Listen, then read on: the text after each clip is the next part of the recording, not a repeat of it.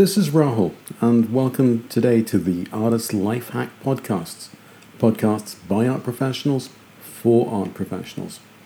If you're a photographer looking to exhibit in a gallery, stay tuned, because today's roundtable discussion features Sebastian Ripson, who runs Gallery WM in Amsterdam, which often features younger photographers, and Steve Smith, a former fashion photographer who worked with Dave Sims in London and on many leading international fashion magazines.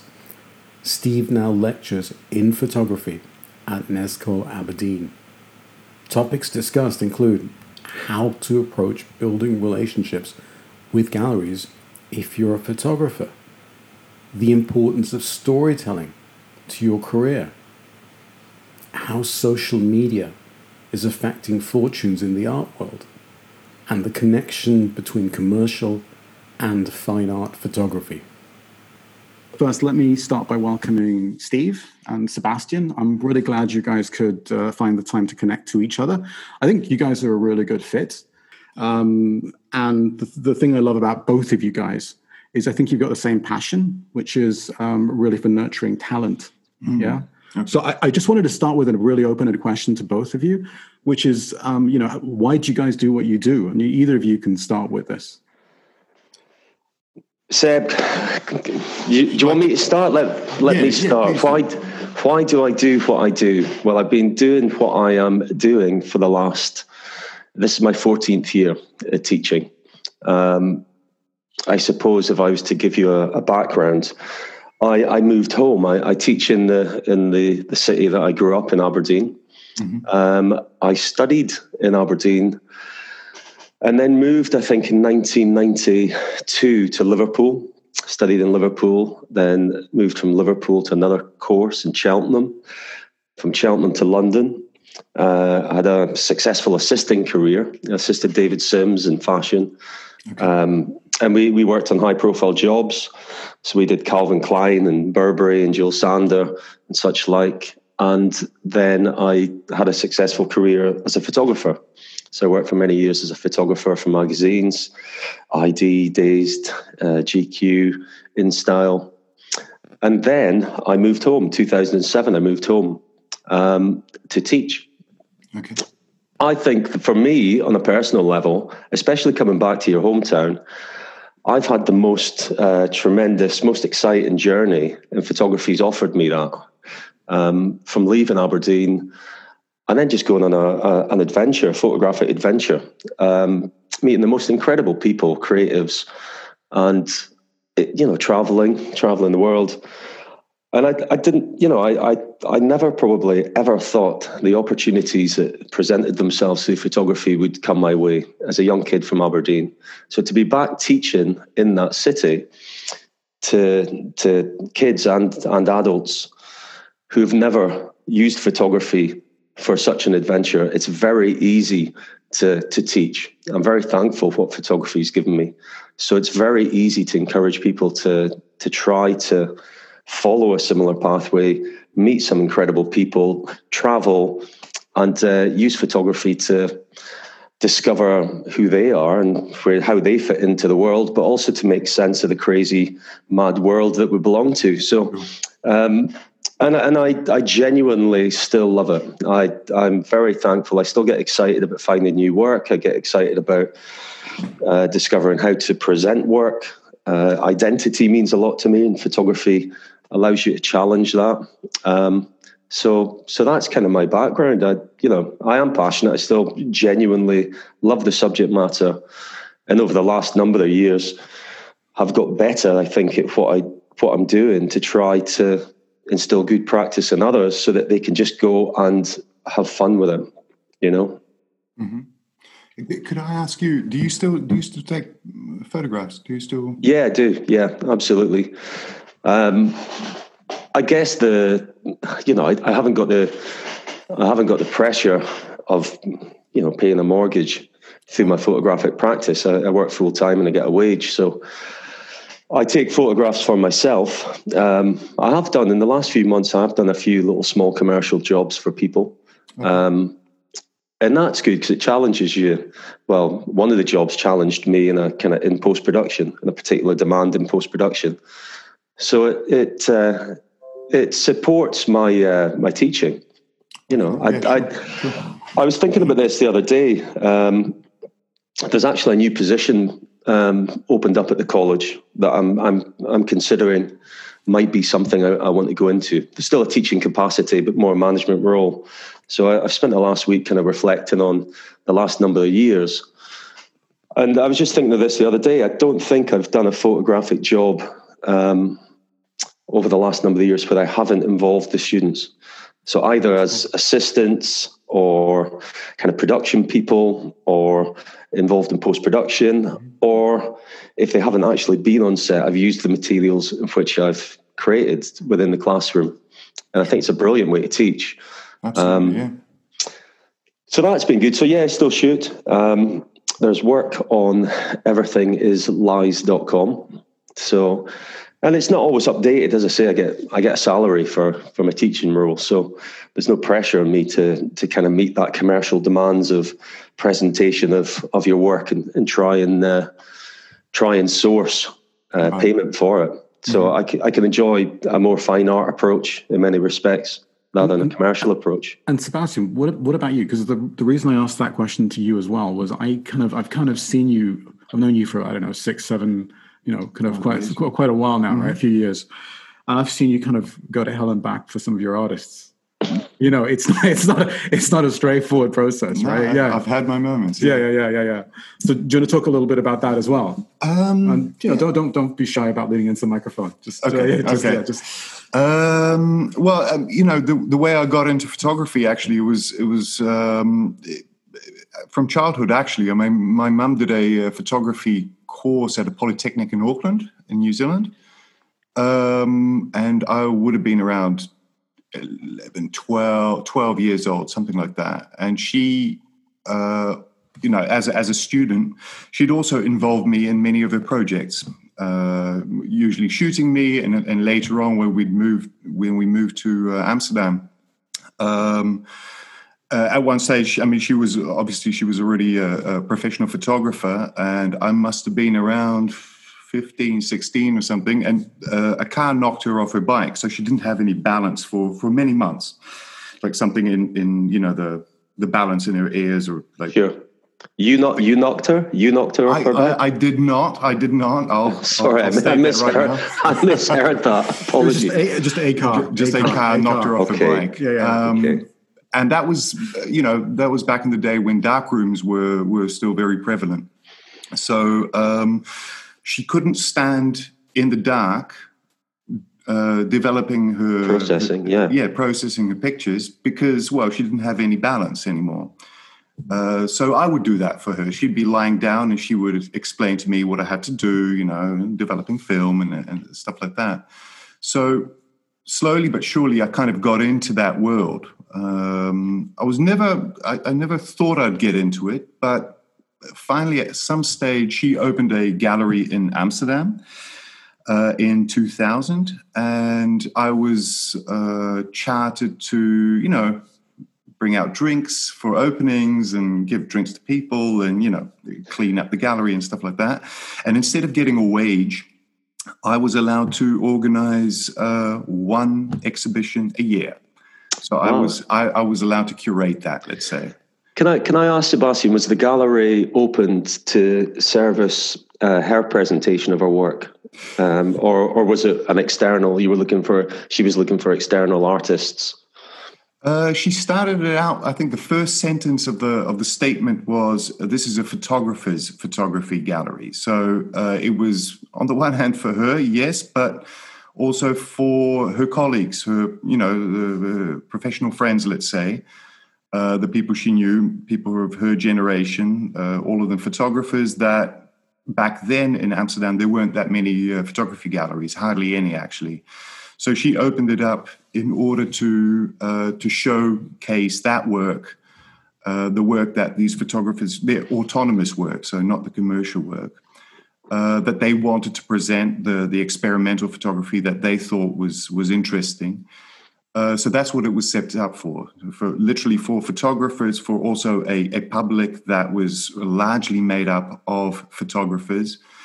And because we're Polish, a large Polish diaspora who came there for drinks usually. But so that's what we are Polish. So that's what it was set up for. And, along the way, I got good at it, I suppose, at organizing exhibitions, at curating shows. And around, when was it? I think 2010, I took over the gallery, initially with a friend of mine, another anthropologist, because that's what I study, cultural anthropology. And our interest was photography that had something to do or had some kind of focus on social or sociocultural issues, aspects, questions. So that's how we started it off. Actually, it was literally 10 years ago, and then since 2015, I've been leading the gallery on my own. He's moved on to music management, and but the question was, Rahul. Well, it's. I mean, that's the kind of. That's the tough part of your profession, right? The kind of the stuff you have to deliver, but then there's stuff where you kind of go beyond the beyond, like when you're dealing with artists, in the same way that you deal with students, you're dealing with artists and helping support them, helping point them in the right direction, giving them advice, listening to them, all that sort of stuff. I mean, that's a pastoral role. It is. I was actually, the other day, I was telling my wife that she's a psychotherapist. Don't feel shy. Just lean in. Okay. So she's a psychotherapist. She's a psychologist, right? And I told her, I feel like a psychologist for my artists, because I mean, we sit down and they tell me their issues, their insecurities, their problems, and I engage. I do engage because I do believe in the. What do I believe in? I really believe in that magical kernel of human creativity that each of us have within us. But at the same time, I take pictures too. But because I've worked with so many amazing artists, I just don't believe in my own work because there's just so much great work out there, and I do believe in nurturing that. I think that if I can be part of that journey in order to somehow open up this kernel of creativity that nobody else has, I think it's a very thankful job. I guess one of the interesting things, from the photographic side of things, or put it another way, from a gallery, how much of your time is actually looking and searching out new talent versus I can only imagine the huge amount of proposals you get to the gallery. Is that what's the kind of percentage? I believe you've got many photographers kind of within your kind of agency, if you can call a kind of agency, your representation. But is there opportunity for you to actually find work that you wish to promote, or is it a constant stream? Such a democratic kind of medium now, and so many photographers out there.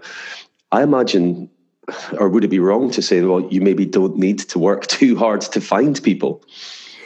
I think that's an excellent question because it really does touch, a core of truth there, namely that if I have lazy weeks or months, let's say, and it does happen, I can sit back. I can absolutely sit back because they do come in proposals. And obviously, not all of them, in fact, the majority of them are I'm forced to reject.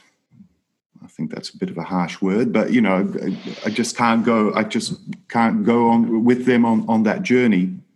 Because it just doesn't fit our line. But basically, I'm never shy of talent. It's not me. I'm just never shy of having talent come in, honestly. Sure. So some of the, sorry, Raoul, I'm just thinking some of the questions that I might pose to you might seem quite brutal or quite harsh, quite kind of put you on the spot in some sense.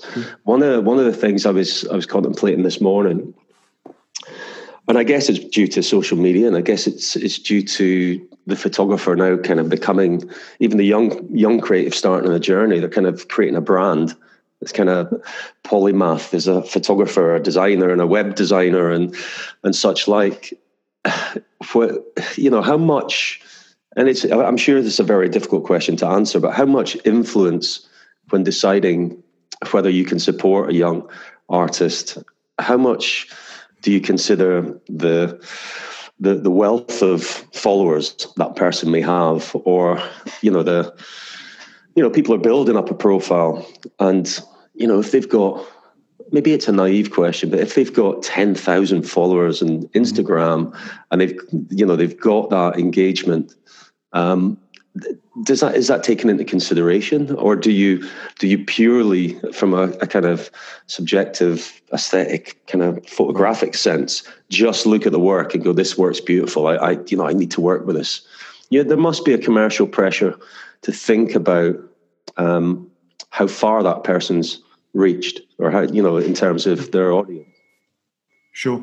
I mean, yes, I take that into consideration, but if I look back on the choices I've made, usually that's one of the first things that basically goes out of the window, because I'm easily influenced, to be honest. So if I see a body of work or a series that somebody's showing me, and that person has hardly any social media presence, perhaps doesn't have the amount of social skills useful for a profession of this sort, namely to go out there, to be out there, to disseminate whatever it is that you make. Even if that's the case, if I do see work that I absolutely believe in, I think is just absolutely, beautiful, brilliant, fantastic, interesting, intriguing, whatever, fascinating, then I will go for it. I will. And I'll try to help that person set up, a couple of social media accounts maybe, and so forth.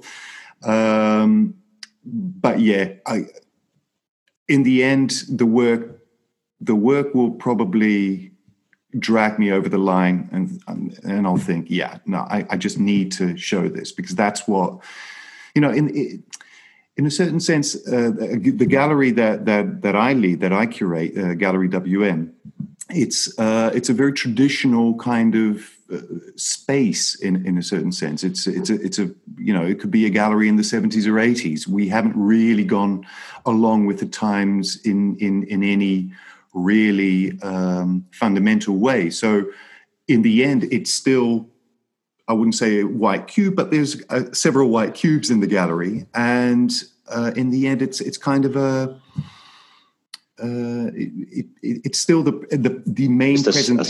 A simple, pure engagement with the work, I guess. Yeah. So for example, to give you an example, this whole Corona COVID situation has had a huge impact on my gallery. We were closed for several months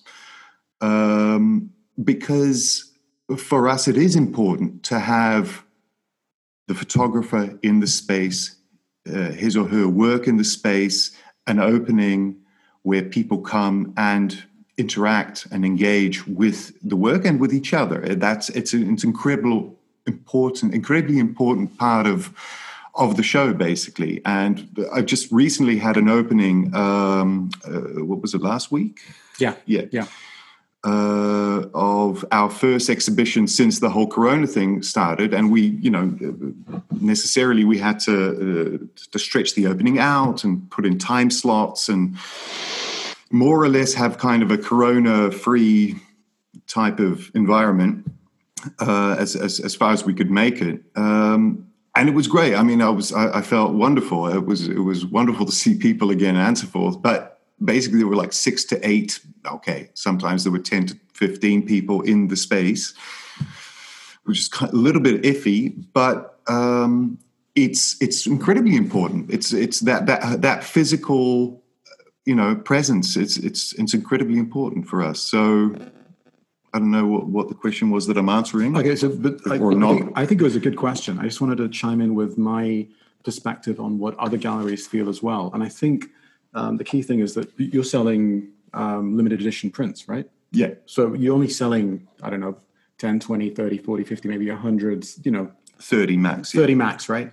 So for each artwork, you only need to find 30 buyers. So what that means is just because someone has 10,000 followers, it doesn't mean those followers translate into people who are willing to pay, I don't know, 1,000, 2,000, whatever you're charging per print, right? So a social media following doesn't necessarily translate, doesn't tell you anything about the passion that people who buy fine art photography will have for that person's product.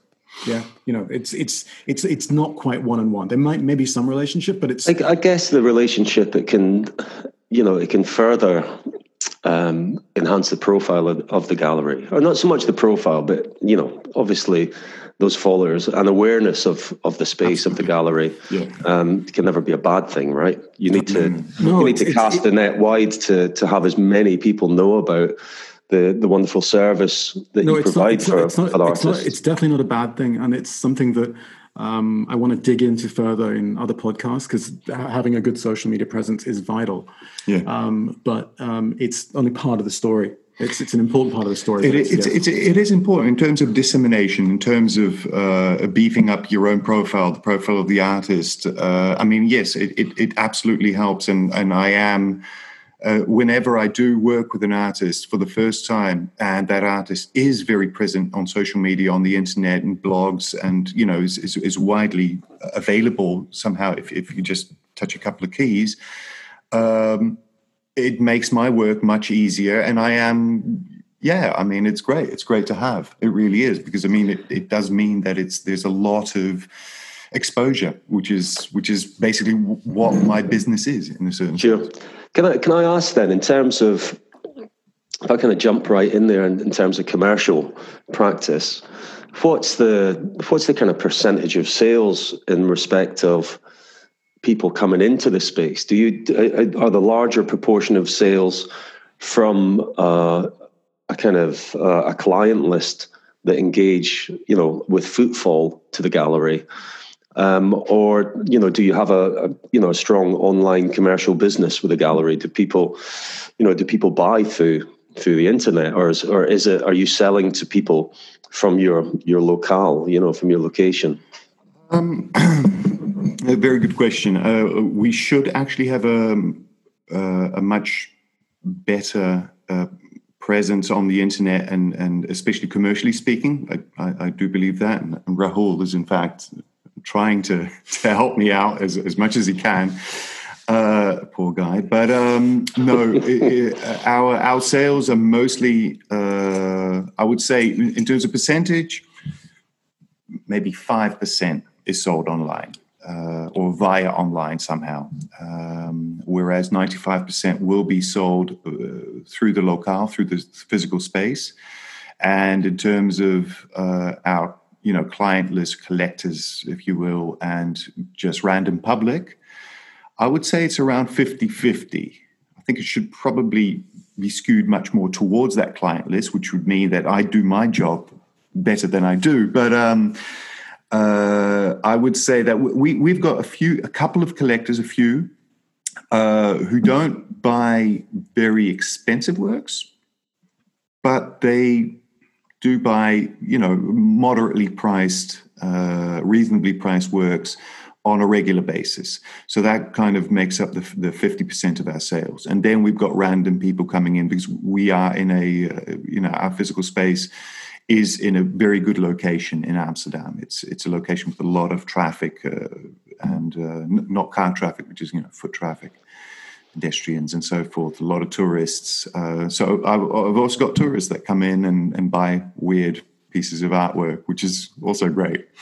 Brilliant. And when you use the word sale, you make it sound so much simpler than it than it always is. Because sometimes I hear conversations with you about what you have to go through to deliver the product that the collector wants. Yeah, right? yeah, So no. it's No, I have to think of this one time that it's a rich Emirati lady who was living in Amsterdam, has an apartment probably for a couple of months, a year in Amsterdam, and she was very interested in this piece of work, and it was a fair price, so I was very interested in selling it.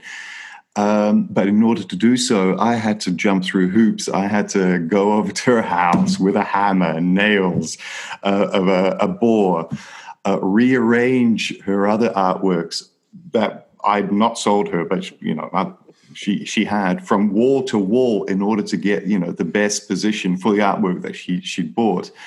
I think I went back like 3 times because she just kept on calling me. I was kind of on call to do manual labor. Basically, it was fun. I had a lot of fun doing it because you get into houses that you'd never get in, if you didn't. But I do have a lot of work to sell a piece. Usually it's people that are very finicky about all kinds of little things. Yeah, but what about this and what about that? I'm guessing that a lot of that is to convince the buyer of the profile of the artist. Would that be the case? To really sell the work, you really have to sell the artist first. Yeah, definitely. I mean, it's whenever I'm talking with an artist about selling work, obviously that question comes up every time, every exhibition. And some artists are professional and have settled careers, and basically they're in a good place, so they don't need that much support, let's say, in that they know how it works. But one of the things I talk about with the artists that are perhaps a bit more insecure about selling and pricing and stuff like that is that, well, basically, an artwork is great on its own, and that's it should speak. That is the piece that actually should do the work. In fact, we're just kind of window dressing. You make it. I try to I exhibit it. I curate it. I try to sell it. But the work itself should actually speak. But that being said, people love a story. People love a story when they have a cocktail hour or whatever at their house and there's an artwork hanging on their wall. They want to be able to talk about it. They want to, they want somebody to say, the other cocktail drinker to say, hey, what's that? Where'd you get, what is that? And they want to be able to tell a story. So basically, it is about telling stories. It's, and even with the buying and the selling, they love to be able to tell a story how they got it.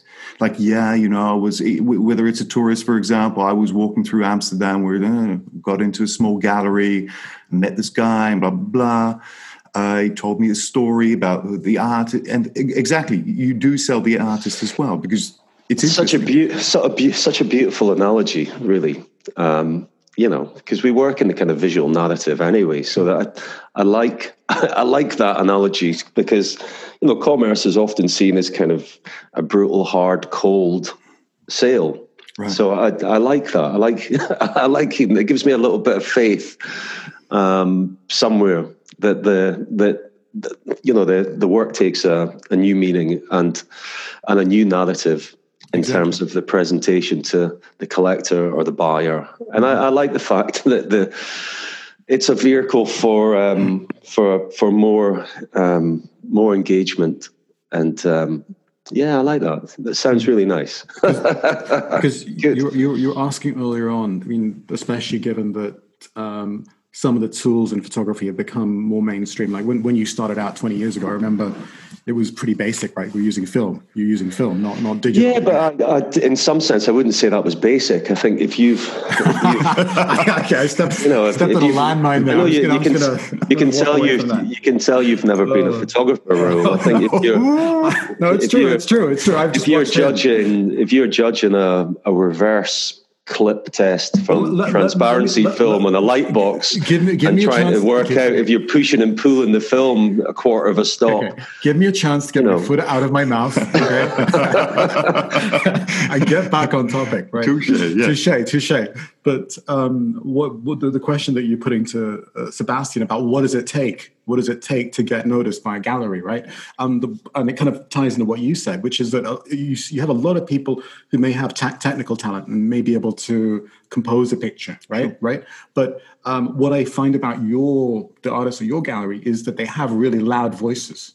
They have really strong stories to tell. The one piece that I remember from your gallery that really still haunts me was she was a photographer and she photographed a brick, right? And she photographed each side of the brick, right? And then she kind of printed it out at a 1-to-1 scale, and then framed it, but in such a way that you could fold it and then recreate the brick, right? But the brick was from Auschwitz.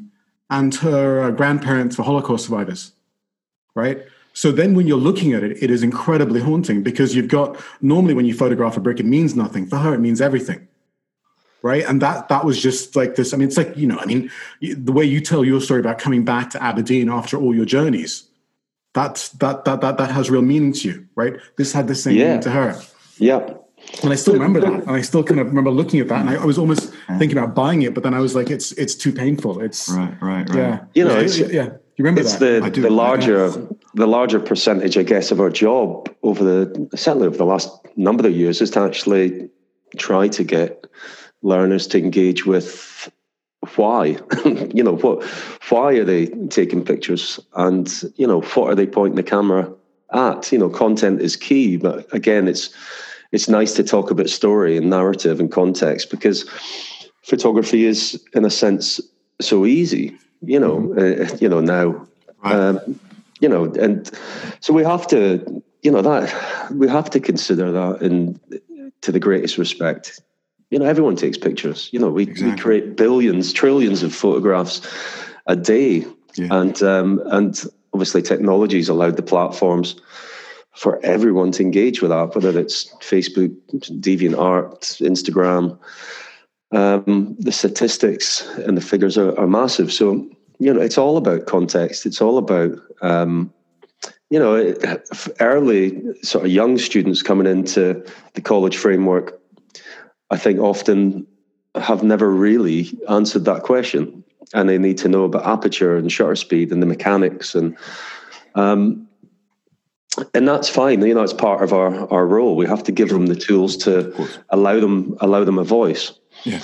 And even when they've got a strong voice, I've had conversations with yourself, Raoul, before about how do you then put that into words? How do you translate that into a different language? Into the written text, to really, I suppose, underpin and support what you want to say with a visual narrative. Yeah. And then how do you present that to the galleries? It's not necessarily an easy process. No, it's quite tough. Yeah. It's interesting what you say because actually that's one of the things that I do a lot is I fashion out texts for artists. So either for their artist statements or obviously for press releases, I need to write them. But it can be a very, very tough, frustrating process. Some people are obviously, gifted linguistically in terms of language or whatever. They're good. They compose good pieces of writing.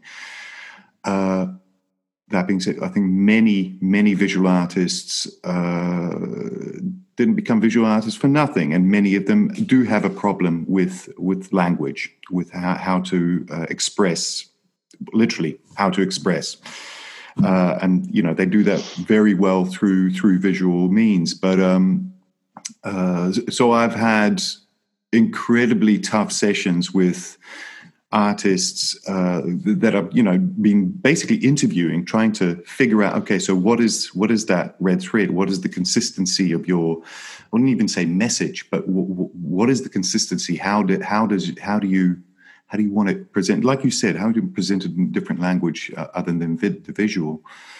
And and sometimes it's been usually it's very fulfilling because I like writing a lot. So when I come out with a text that I'm happy with and that the artist is happy with, that's a beautiful thing. Then my creativity, I can kind of pour in my creativity into that.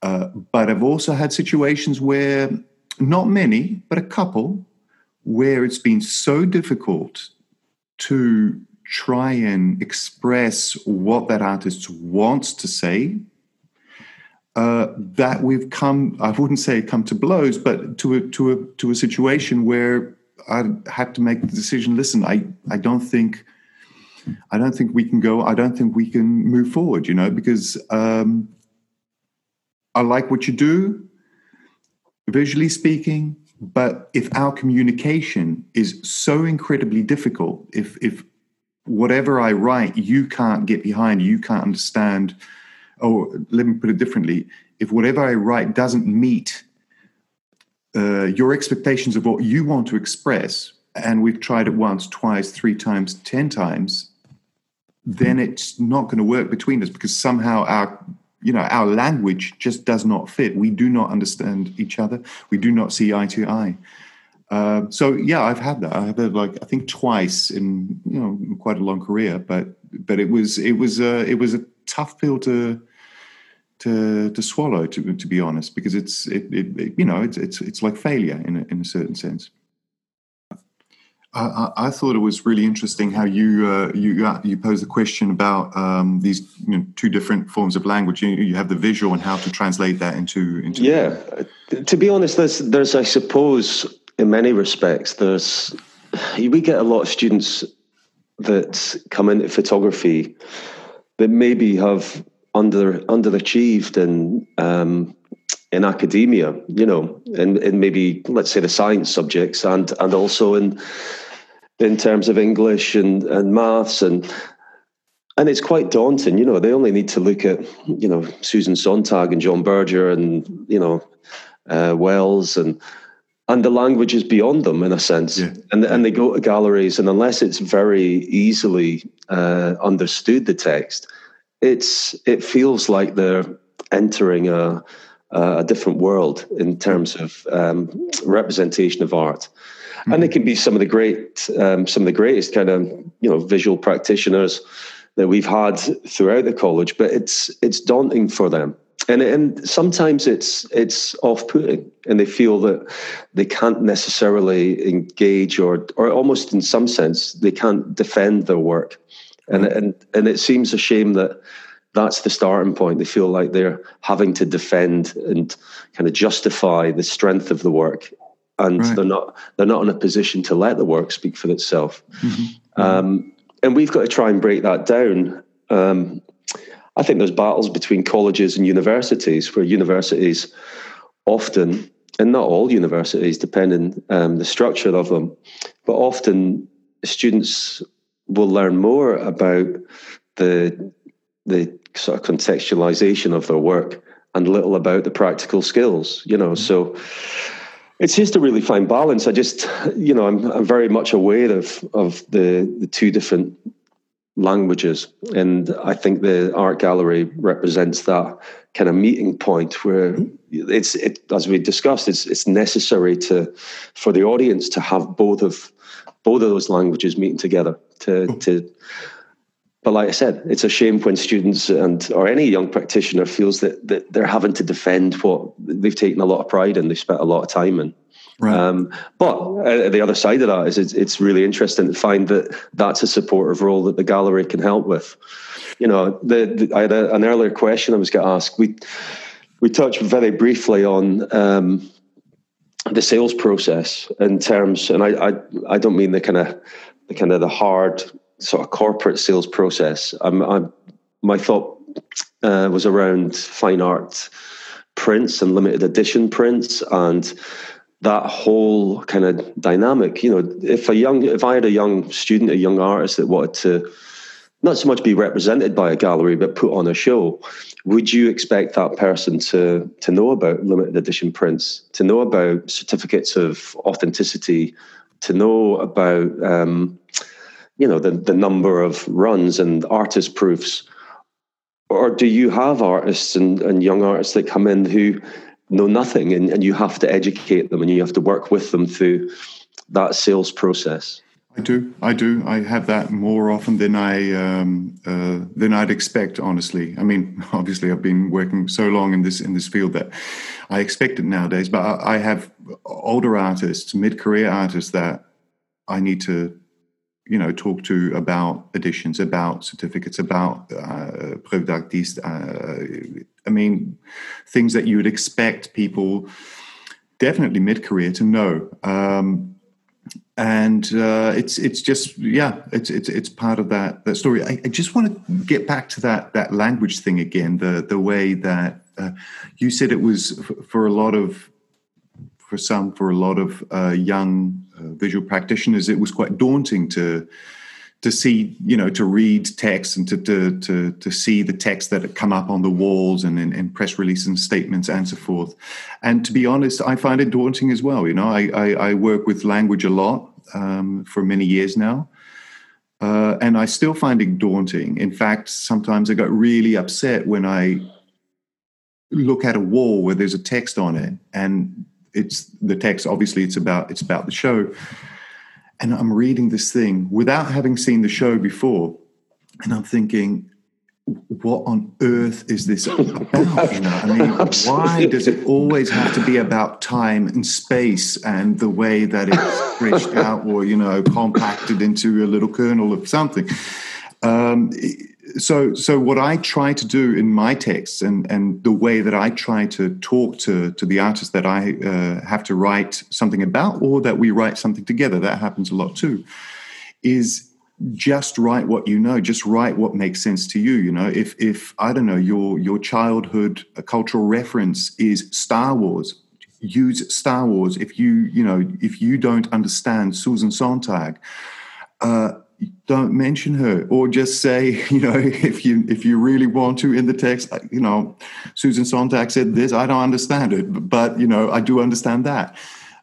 So I always try to, together with the artist, try to come back to that kind of that gut feeling, that visceral type of emotion that's attached to their work, that they attach to their own work, and see if we can fashion out words that make sense for them. And very often, not always, but very often that works well.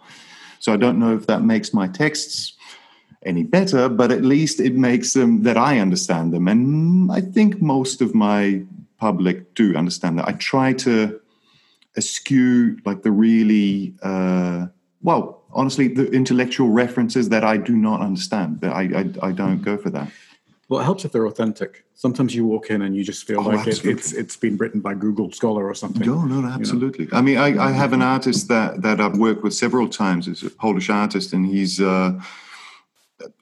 incredibly intelligent, like genius intelligent. And the way that he writes, I mean, I've written text for him, usually with him.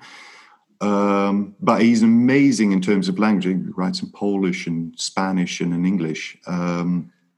But he can quote, he can make references to the most obscure intellectual pieces of writing from the 19th century to, porn. I mean, he will reference anything, and it makes sense. It really does. So I've got a question for both of you. At its essence, the question is, photographers, you do portraiture. There's product placement. There's fashion. There's a broad remit of things that photographers do. Mm-hmm. And my question is, how does that feed into fine art? Does it make it harder or more difficult? And the reason I'm asking that question is that, and there's also photojournalism and things like that, right? But the reason I'm asking that question is very often, as a photographer, you're telling someone else's story, maybe through your perspective, right?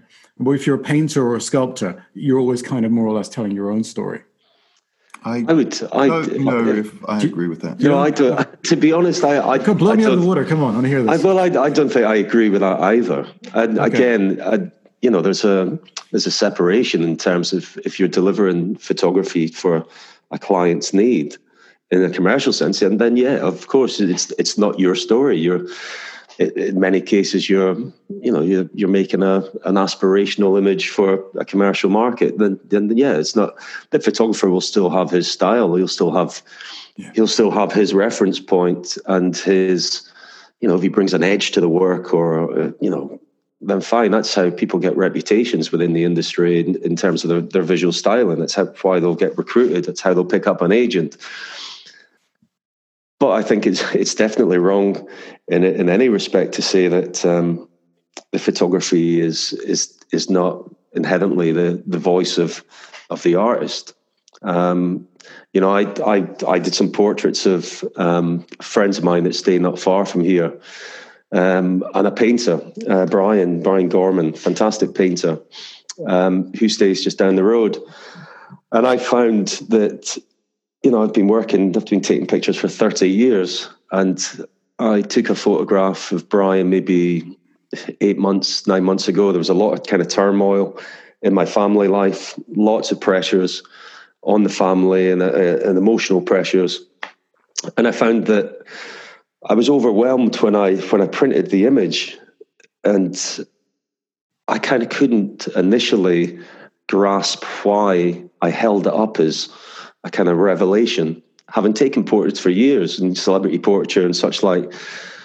And I've came to the thinking that I now, having reflected back at that period in my family life, the portrait is me. I'm presented with myself, and there is a direct, put it another way, there is direction within the portrait, and then within the time that I photographed Brian's portrait, I didn't so much direct him or conduct him specifically, but I molded that portrait, and I guess I took I carried emotional kind of baggage with me that set the scene and the tone and the ambience and the mood, which allowed the particular image to happen. Mm-hmm. Mm-hmm. And I look at it and I look at it almost as a slightly somber, slightly sad, emotional portrait of myself, because I have the context of what was going on in my life in the time. Mm-hmm. So I think that blows your argument out of the water, Raoul. I'm only giving one example, but the thing I suppose that I would tag on to the end of that kind of analogy, it's a really, really powerful sort of connection that you have when that happens, and that doesn't happen a lot. And I guess for many people, it takes time and experience and photographic or visual understanding to be able to engage with that emotional connection. And it's marvelous when it happens, Yeah, absolutely. I think what's interesting is that maybe your question kind of also relates to the technical aspect of what of this medium, of what photography is. As a painter, as a illustrator, drawer, and so forth. Obviously, the connection is it's a very direct kind of form of expression. Yeah, it's your hand with a little tool doing something. Sculpture, it's the same way. It's it's a blank canvas. You start with a blank canvas. Yeah. But also, I think the energy that gets channeled through your arm onto that canvas. It's a very direct form. We've all, as kids, drawn, colored within or without the lines or outside of the lines, and so forth. Yeah. So we all understand that it's kind of a signature. It's easier to see a signature within work. Like sculpture, like painting, like drawing, for example. Photography is mediated, obviously, through a lot of technical aspects. So it's much more difficult, in a way, to create your own signature. I think it's as you said. I mean, you need to, or either go to college and to Aberdeen, or do this for a very long time and somehow fashion out a signature style, if you will. But in the end, it's still the same as looking outside at the world. It's still your eyes in a certain sense, yeah? I mean, if I look at if you look outside of your head through your eyes, that's how we perceive the world. That's photography. It's still you looking out. Yeah. I mean, what drove the question was really the sequencing. So with a painting, you create it and then you exhibit it, and then you kind of get paid for it. Whereas if you're doing a fashion shoot, for example, you'll get a brief, right? And of course, you breathe life into that brief, but someone is telling you what to do, and that you're more or less going to get paid for it. Then you deliver what you've been kind of asked to do within, with your own style. So it's.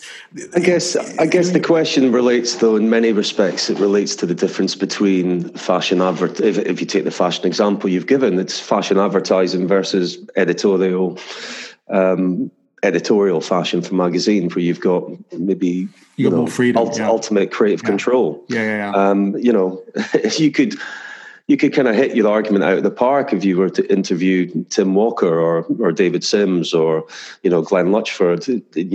In some sense, are you trying to work an argument that you're diminishing the fine art potential within someone working in that industry? Well, in fashion, it's changed over the years. We had 100 years of Vogue magazine at the National Portrait Gallery. We've had Tim Walker at Somerset House. We've had, it's celebrated, and the fine art values of that medium are celebrated now, where 50 years ago they weren't so much. Right. Documentary photography was seen as being a medium that was more truthful and would talk about kind of social and cultural issues in society and seem much more serious. Yeah. But we celebrate the creative arts now, and thankfully that's a fantastic thing. Being at some of these great shows and seeing the creative energy that these artists take to particular mediums, whether it's fashion or high-end advertising. Yeah. The work's sublime, and we celebrate that creativity. It's not diminished by anymore in respect of what discipline they're working in. Yeah, it wasn't so much that it was diminished. I was wondering whether there was a different process or I don't know, a different mindset that you have to shift gears if you're going from one to the other, or are you using the same machine but just kind of going through a different? Well, certainly from a teaching aspect, two of the things that I guess students don't realize as much that they're learning as they develop, and two of the strongest things they need to develop is the strength of communication and their creative problem solving.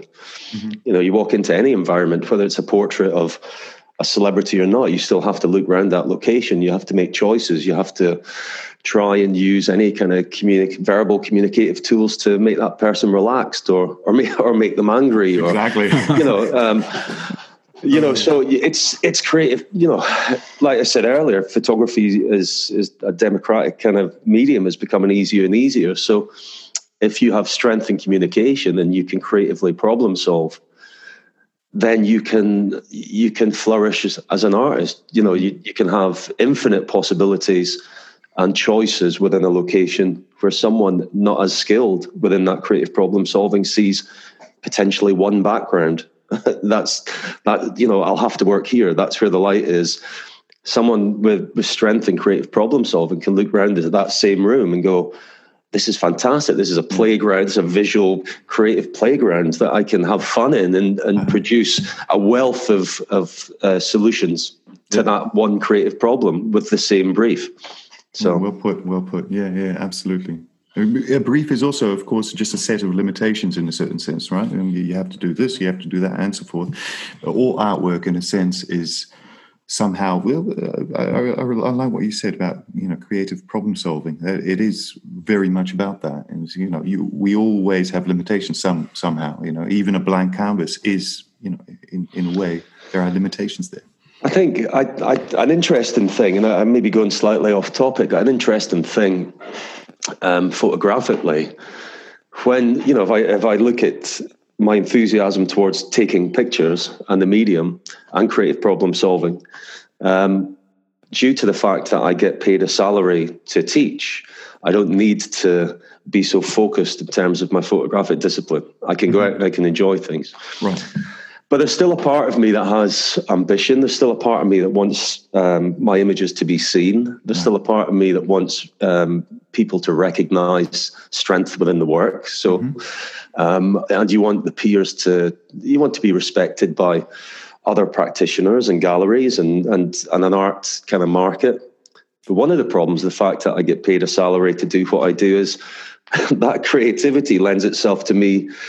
One day I'll be doing portraiture, and the next day I'll be doing still life, and the next day I'll be experimenting with film, and the next day I'll want to do a 3D model of something. The next day and it's very hard to kind of focus down in one area and attack, say, the art market and attract the audience that fundamentally you would like, because you find that your work isn't distilled. Your kind of headspace is, I love making things. Now, whether it's cooking or baking with my daughter, or whether it's kind of rearranging the garden, or whether it's trying to fix an old wall outside, it's all the creative process. I just, it's making things. So, that's kind of hard. And I suppose I need as an educator, I need to nurture careers that are not at that point paid a salary for what they do.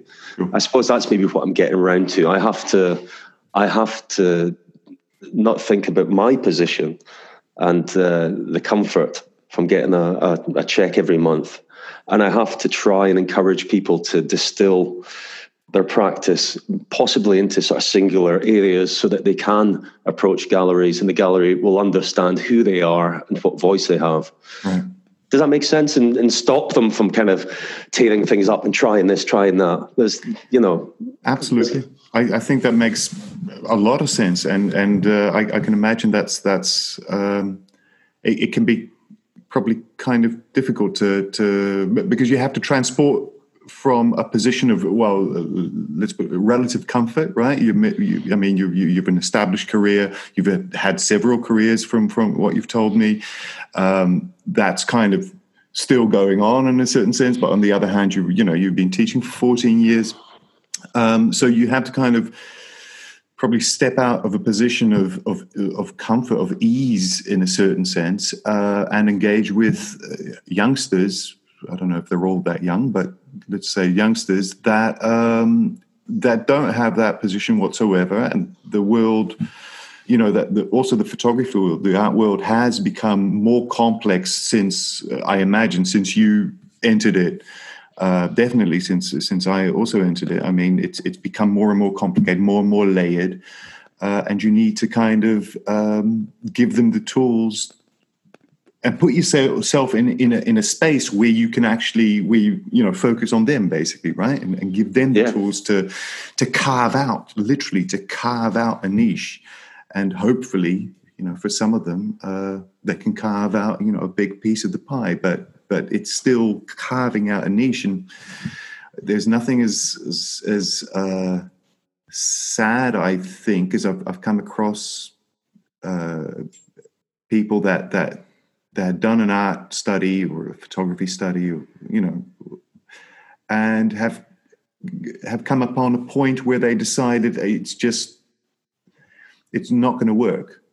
And, careers can work in myriad ways. I mean, there's thousands, millions of ways that what you studied, you can incorporate into a new journey, a new way. But I have come across people that have come away very disappointed. I've seen their work, and it's not bad. It's good, and it just didn't work out for them. So I don't know why I always all of a sudden got onto this sad topic, but okay, my influence. Let's lift it up. All right, okay. Right. So let's turn that around then. So of the artists that do approach you successfully, what do they do right? I mean, is it something? I mean, we've discussed narrative and having a strong story. That makes sense to me.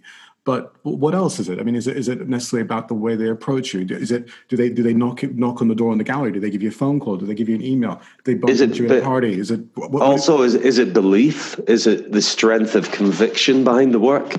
Is it purely on presentation of self? And is it one meeting, or is it a series of meetings over a period of weeks or months or years that get you to the point where you kind of go, yes, I want to get behind you and push you? And, because it's almost like a marriage, right? Some of these artists. It's a relationship. Yeah, it's a strong relationship. Yeah.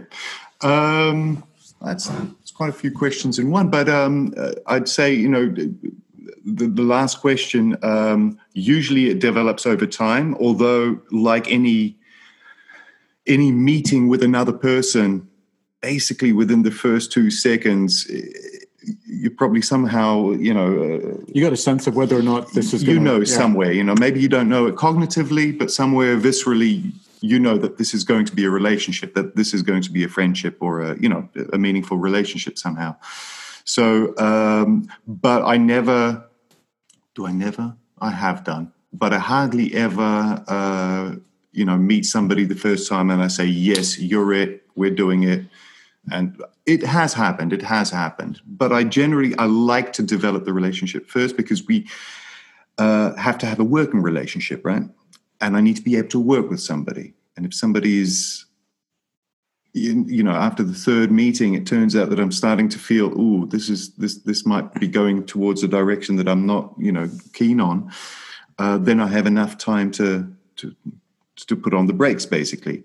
So that's the last part of the multiple question. Well, can I ask in respect, and it's kind of tied, loosely tied to the question. When you establish that relationship and you work with that artist, am I right in thinking the gallery then will hold that artist and represent that artist over time? Do you have a list of artists you represent that will be offered shows, or are these kind of separate one-off? You do a show with a gallery, thank you very much, you make your commercial sales from it, they make their presence felt in their commercial sales, and then you go? Or do you hold on to artists? We used to, when the gallery was set up back in 2000, the idea was to represent artists. I don't think that went very well, so we kind of got off that tack and we basically did one-off shows.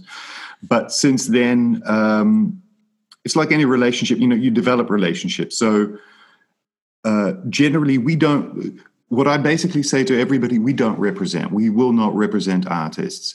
We do represent artists, especially if they're, photographers from, Brazil, Poland these days is not that necessary, but, from far off, where they don't have any representation in Europe or in Western Europe or in the Benelux or, in this corner of the world, then we'll have kind of a gentleman's agreement that we represent them because they like us, we like them, we're friends, because very often it does develop into a friendship. So we do represent artists, but only in terms of a gentleman agreement. At the same time, we also have artists here that we also don't represent, but that do come back to the gallery every so often, every couple of years, every 2 or 3 years, we will organize an exhibition. Sometimes I'll organize a group exhibition, invite those same artists back to take part in that group.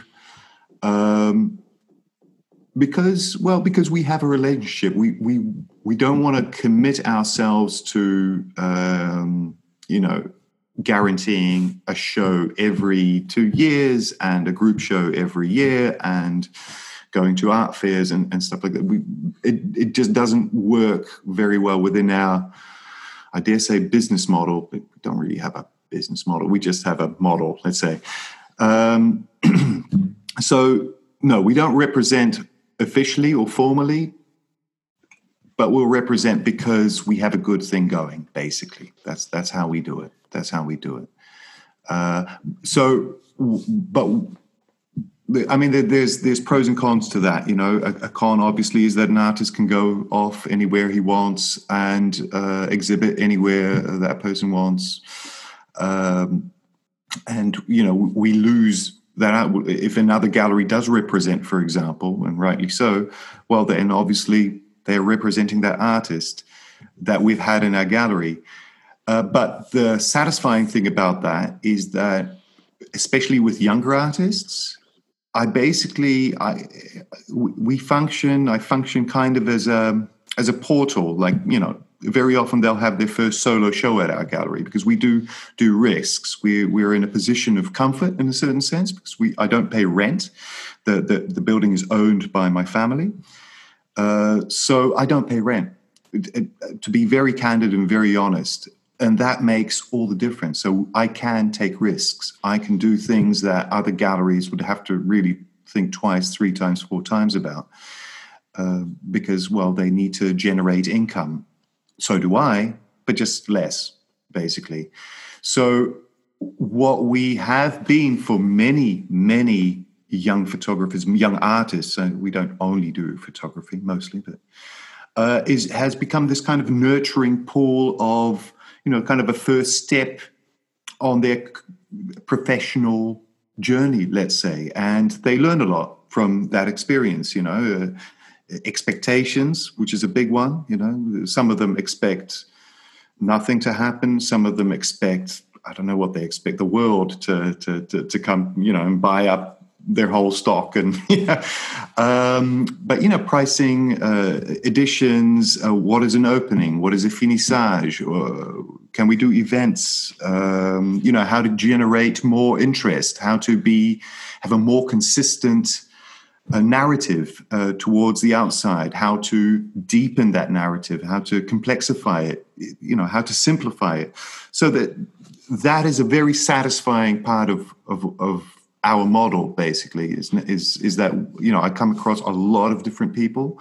I have a lot of shows of a lot of different artists, not the same kind of roster of photographers, and some of them have gone on to, well, dare I say, bigger and better things, and it's very satisfying to see. I love doing it because I still have a relationship with them, either whether friendship or not. And sometimes, even if they are represented by another gallery, they'll make very clear to that new gallery. So if Sebastian wants to do, a project and include me, I'm in. Just so you know. And usually that works well. I mean, I've had, problems with other galleries maybe once or twice in my career where something wasn't clear. I hadn't been clear enough, or the artist hadn't been clear enough, whatever. But no, so we don't represent officially. Okay. That's a long-winded answer to a very simple question. No, but it's interesting. It's good. There's a lot of grey areas. There's a lot of grey areas and lots of handshakes and gentlemen's agreements in art. So the answer is as long as it needed to be. And the other question I have for you, which ties back into this, just especially in a socially distanced world, how do people approach you? Because previously you could knock on the door, right? And they did, and they kind of come in. But I mean, I haven't been able to visit the UK now for ages because of we're not in the travel window where I have to quarantine for 2 weeks. I just can't visit my friends, so that's kind of painful, right? So, with people not being able to move across that borders, and what's the best way to reach someone? I mean, what would you like? Would you like? Can I throw a second question, and which is related directly to that? In that first engagement, I've often find that galleries are booked up for the next. There's a program. Even if it's a public kind of funded gallery, there's often a program already booked up for the next year and a half. Normally, that kind of seems to be the kind of timeline that the chief curator of the gallery has already got his schedule in place. He knows what shows are coming. You might get a little spin-off, like one small room at the back of the gallery for kind of student work. But would that be the case? So it's a relevant question Raoul's posing, obviously, in terms of how do you make that initial contact? But do you find that, as I suppose from the artist's point of view, the photographer's point of view, they have to be prepared to look at the long-term schedule, and the gallery's already got the spaces full? It's a good question. I mean, it's true. I mean, I've had... Throughout the years, I've had situations where I hadn't planned ahead longer than 3 months, which on the one hand was awful, because you're just basically running after, your own indecisions and non-planned agendas. But on the other hand, it does afford you the possibility to relatively quickly organize and curate an exhibition that just came across your path a few months ago. Yeah. But yeah, I mean, the last few years, obviously, I've had to streamline that, and generally speaking, about 1.5 years in advance, I'm looking at the next exhibition. What that does afford me is the time to develop a relationship and to see what kind of person I've got in front of me. But of course, and that I think has a lot to do with passion, is I do see work that I become very excited about, so I'm organizing these exhibitions, and I've got this whole roster, this whole schedule in front of me, and I see this work and I'm thinking, oh my God, yes, I love it. Yeah, and we're going to do it in 1.5 years. That's tough. That's tough because you still absolutely need to be excited about your exhibitions that are coming. I guess the difficulty from from an artist's perspective, there's a lot of work happens in 1.5 years, right? That artist's already moved on to the next series and the next series, or which can be the case. No, it's interesting. Absolutely.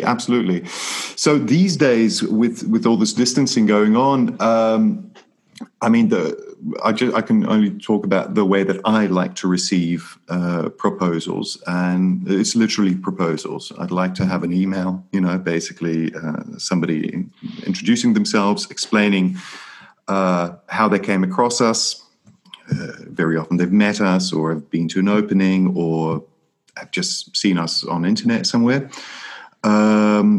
Explaining who they are, how they came across us, and what they would like to do, and then have literally a small series in a PDF form or whatever form, but something that I can actually literally open up, and I have a feeling, I can actually save this, put it into my computer, and go back to it and think about it.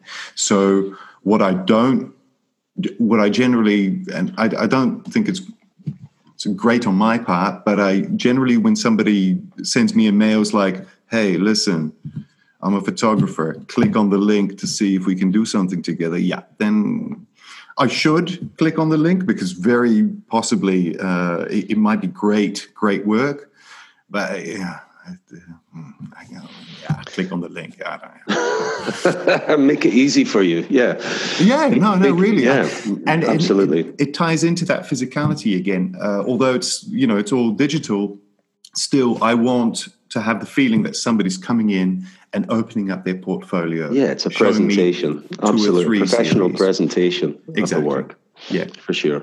They've put in the effort. They know what they're doing, and I think that was one of your questions, or maybe it was your questions. No, it was actually your question about the narrative, the way that they present, their work as they come into the gallery. And what do I look for? Do I look for self-assurance? You remember that question? Yeah. And what I look for, in a way, is a very realistic, reality-based presentation. So if it's a young artist and that artist is insecure about, I don't know, his work or the way that he presents it or the text or whatever, that person actually is, actually presents himself as such, and not overcompensates that somehow by being arrogant, because that creates a disconnect between what I see, what I feel, and what that person is trying to convey. So that's what I look for. So, like, for example, in terms of message or narrative, I look for a consistency there. I look for somebody that's really thought about what it is that person is doing. If, for example, somebody comes in, an artist, and they say, listen, I have no idea what I've done. I've just done this, and it grabs me, and I look at it and I think, shit, yeah, it grabs me as well. It's somehow really visceral. then I'll go for that.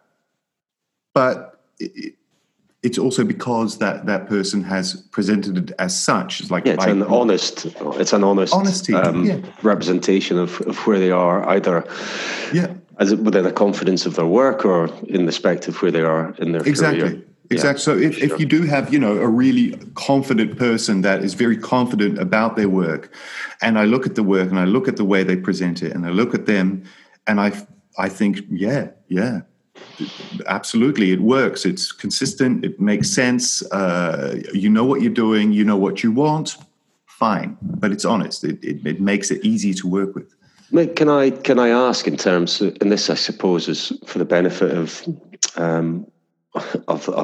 the kind of younger students or students coming through the program, because it's starting to become clear to me there's lots of information which is very useful for them, and we don't teach a kind of particular unit or project on fine art photography. So that's hence the basis of why I would ask. But is there a standard practice in terms of the number of edition prints that an artist will sell, or is that just depend on the artist? Do the gallery have a say in that in terms of the commercial revenue they need to gain from, do you only allow work that can be, 1 of 50, or do the gallery have a say in terms of the size of the artwork, in terms of how it's then presented, so it can be have a greater impact in terms of sales? If an artist wanted to put on a show and every picture was the size of a postage stamp, I imagine that would be a very niche market, and you'd be less likely to want to take that on, irrespective of the quality of the concept behind it. Does that make sense? So, honestly, I would probably definitely go for. I love the idea. I think let's do it. Let's do it. No, we're doing it. Okay. I would go for that. I do actually like bizarre, strange, and creative ways of presentation. So if and especially if it ties well into consistent with the concept and so forth. So I would definitely go for that. We're not. As a gallery, I'm not a shark. I'm not a hard-edged businessman. I genuinely want to develop the work of the artist as much as I can. Help promote it, help disseminate it, and help ripen, basically. So if an artist says, well, I have an edition of 50 for this particular work, or I have an edition of 150, and it's been like that forever, I have an idea why, then okay, I'll go, I'll do it. I won't have any problem with that. But if an artist, a younger artist, asks me, I don't know about the editions, what do you think? Then I'll generally, I will start off with a max of 30. That includes artist proofs. Because, one of the major markets close to us is France, and they have a maximum of 30. Beyond 30, it becomes a commercial product, and you also pay the tax for commercial products, let's say. And underneath the 30, that includes everything. It's considered fine art. So if we go to an art fair there, we can honestly, literally can't show work that has an edition of more than 30 in total. That's really interesting. I've never thought of that. Mm-hmm. I've never heard of that. Yeah. It's really interesting. Yeah. Do you tend to have a book produced for the exhibitions, or again, is that just whether that's the choice of the artist? Again, it's a choice you do by default. Sure. No. We don't. Honestly, we don't have a budget that's large enough to take on that. I mean, obviously, you can apply for funding and so forth. But I do have a lot of work to do. So, and also, many of our artists are starting artists, and they just literally don't have enough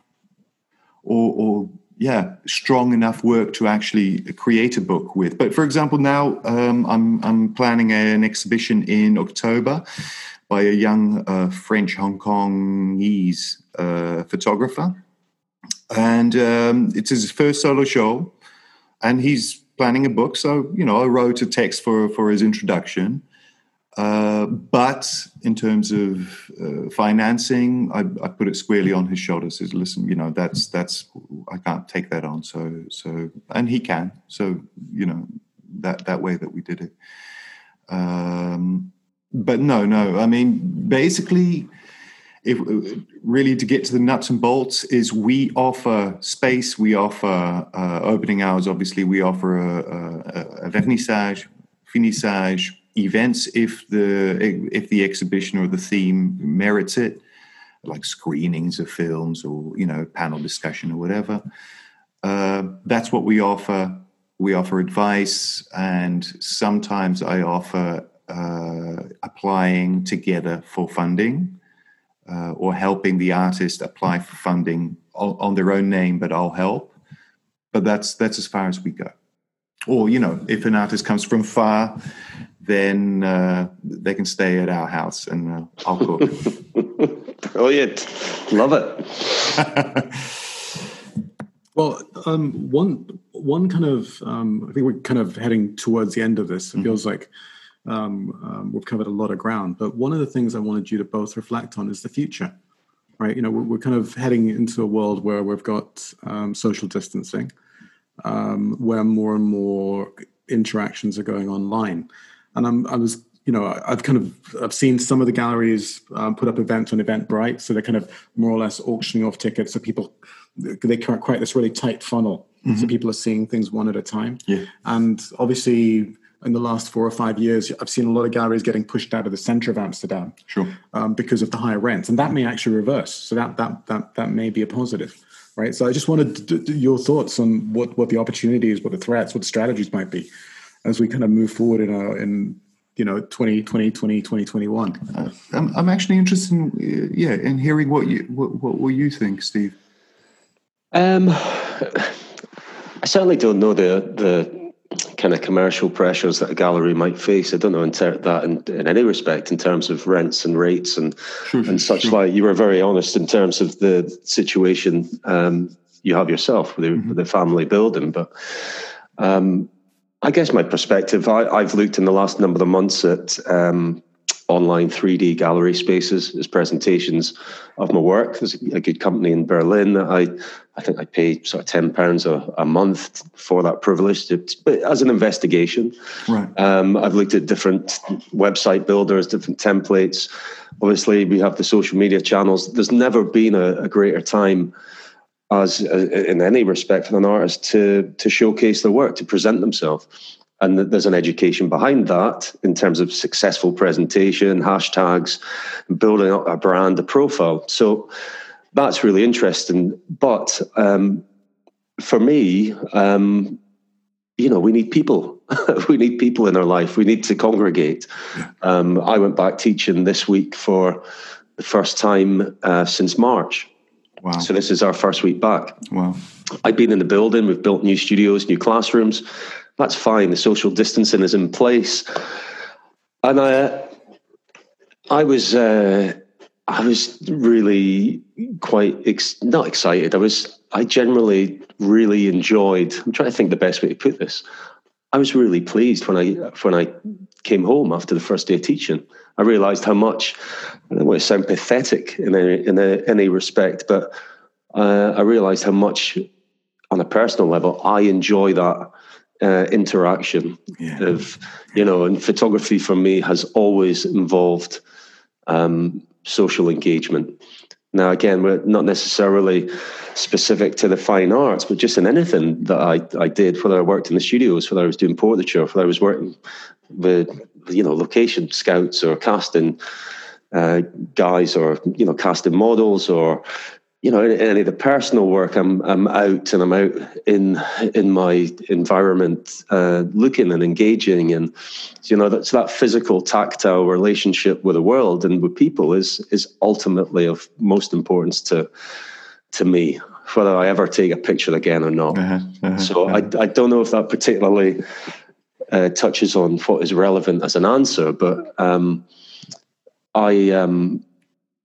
don't think I could engage or get the same enjoyment out of the discipline of photography if I became purely a kind of techno junkie and spent all my time online. I did that from March up until this week, as I said. And, there was new skills that I developed. There was new software that I looked at for presentation of the work. I looked at software and different ways of working to kind of manage the COVID condition. I've been doing a similar thing to this. I've been interviewing photographers I've never met before.